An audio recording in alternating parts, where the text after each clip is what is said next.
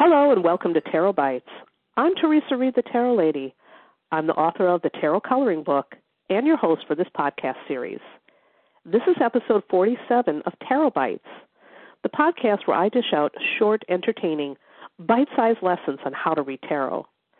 Now for today's episode, I'm bringing in a very special guest, and we are going to be talking about a topic that I think is really important. Our topic today is what to do when you biff a tarot reading and feel mortified. So my special guest today is Alexandra Franzen, who is author of the book, You're Going to Survive. Welcome, Alex. Thanks for having me. I love tarot. I love you, and I'm so happy to do this show with you. I am delighted to have you here, and I think this is a really important subject because so many tarot readers, at some point, they're going to have a situation where they really goof up a tarot reading. And I think this is information that could be universal for any time we goof something up and we feel terrible about it. So before we even begin diving into the topic, let's talk for a moment about your new book. What was the inspiration for You're Going to Survive? Well, the book You're Going to Survive was really inspired by a specific experience that I had while I was helping my boyfriend to open a restaurant here in Portland, Oregon, where we live. It was the day that we got our very first extremely negative Yelp review. And I remember going online. Back then, I used to read our reviews really obsessively, and I saw this awful Yelp review, and the customer they really just hated us. Like, they hated the food. They thought it was overpriced. They hated the plateware. Their kids didn't like it. Just on and on and on. And that experience, first of all, of course, really hurt. It's never fun to get negative criticism or to feel like, man, I really screwed up. But what happened for me was that experience made me realize, you know what, this happens to everyone. Every entrepreneur, everyone, even if they're not an entrepreneur, goes through times where either they make a mistake or they receive negative criticism or they feel rejected, or maybe it's just a project that's not going the way that you'd originally hoped. And we all need to build resilience and learn how to deal with these moments so that they don't totally knock us on our butts. Because we can build more resilience and confidence, and we can keep marching forward with our dreams even when stressful stuff happens. Awesome. So you mentioned that you're a fan of tarot, and yes, and as you probably know, tarot isn't foolproof, and it's not a guarantee. And I think that, if someone's been on their game for a long time, mistakes can be made because, I always like to say the cards don't lie, but humans are human.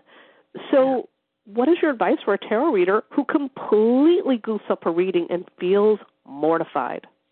Yeah, if you goof up a reading, I could imagine several ways this could happen. Maybe you're feeling really distracted that day and you're just not focused. You're not on your game. Maybe you make an embarrassing mistake, like you call your client by the wrong name or something like that. There's any number of embarrassing things that might happen, right, during a tarot reading. I think the most important thing to remember, if you make a mistake, if something goes wrong, is that you are not alone. You are not the only one. This happens to everyone. And I mean everyone. You can look at someone even like Beyonce. Beyonce has messed up. She has fallen on stage, like flat on her butt. She messes up sometimes and she stands up and she keeps going. Adele had to cancel an entire section of her tour because she screwed up her vocal cords and she had to go on vocal rest. It was totally embarrassing and cost a lot of money and it was awful, but it happened. So at every level of art and business, everyone makes mistakes. And I think it's really important to remember that and to just have a little bit of gentleness and compassion with yourself and realize, you know what, everyone screws up sometimes, and what matters now is how I handle it and how I conduct myself with professionalism. So I would say probably the most obvious thing you could do in most situations is to reach out to your client and just very succinctly and calmly say, you know what, I just feel I didn't give you the best possible reading the other day and you can explain why if you want or not, and just offer them a do-over. I think that's a classy way to handle it. Teresa, what would you do in that situation? Well, I always let people know right off the bat that, things like tarot or astrology or anything of this nature, isn't, again, foolproof, that mistakes can be made and we're human.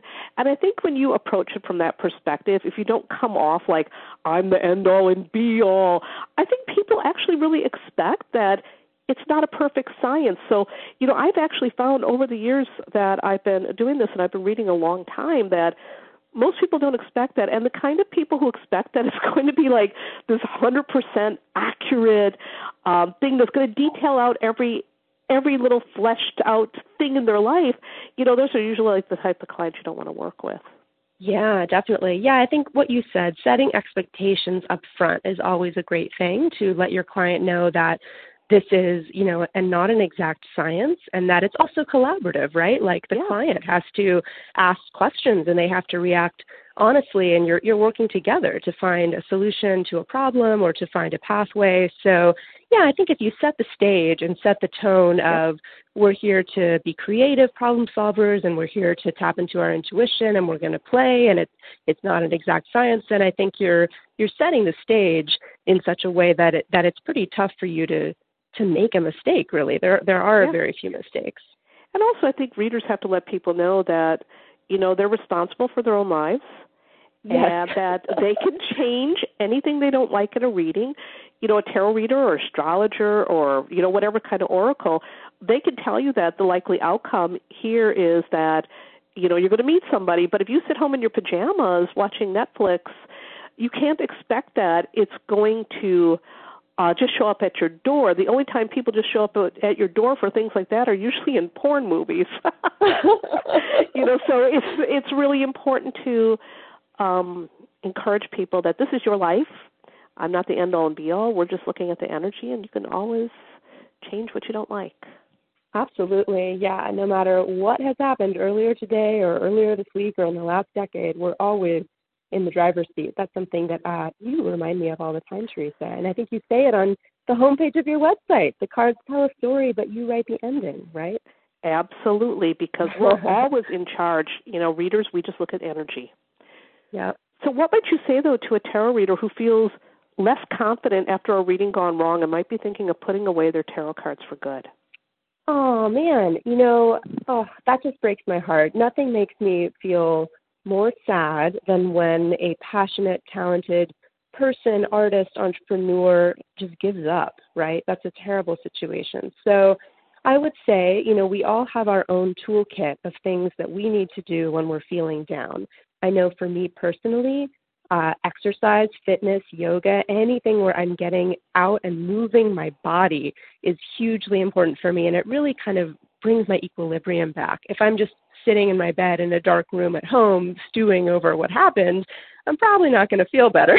So I need to get the energy moving. But other people have different strategies. I know some people like to call a supportive friend or meet with a supportive friend, and other people like to journal. My brother is one of the journalers. He likes to take a piece of paper or a book and literally just vomit all of his emotions and fears and anxieties onto the page, almost like he's purging it out of his body. And for him, that's really helpful. So we all have to figure out, what is my go-to move for those moments when I feel really discouraged and upset. And it's different for everyone. But once you find what works for you, just don't forget it and put that into action whenever you're having a crappy day.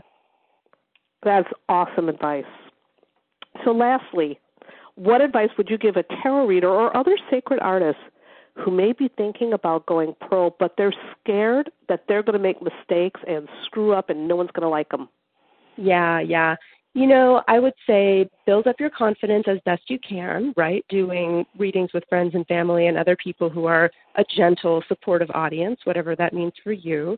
And then when you're ready to go pro, I think it's a matter of remembering always this isn't going to be perfect. And there will be off days and there will be bumbles and fumbles along the way.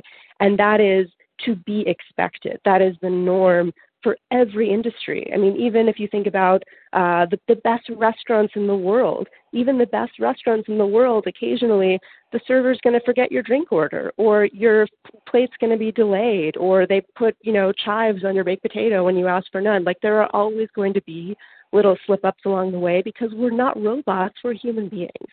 So gentleness, compassion, and expect mistakes rather than fearing them. That's great advice. And like you said earlier, even Beyonce has an off day.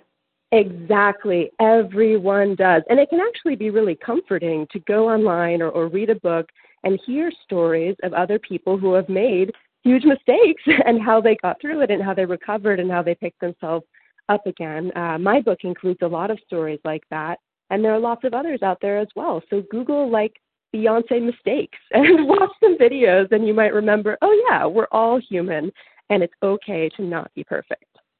That is wonderful advice. And so for my listeners, you can find Alex at alexandrafranzen.com. And you can buy her book, You're Going to Survive, both online and offline, wherever books are sold. I highly recommend it because it's got a lot of stories in there about, other people in lots of industries who've gone through some things like negative reviews or difficult clients or scary situations.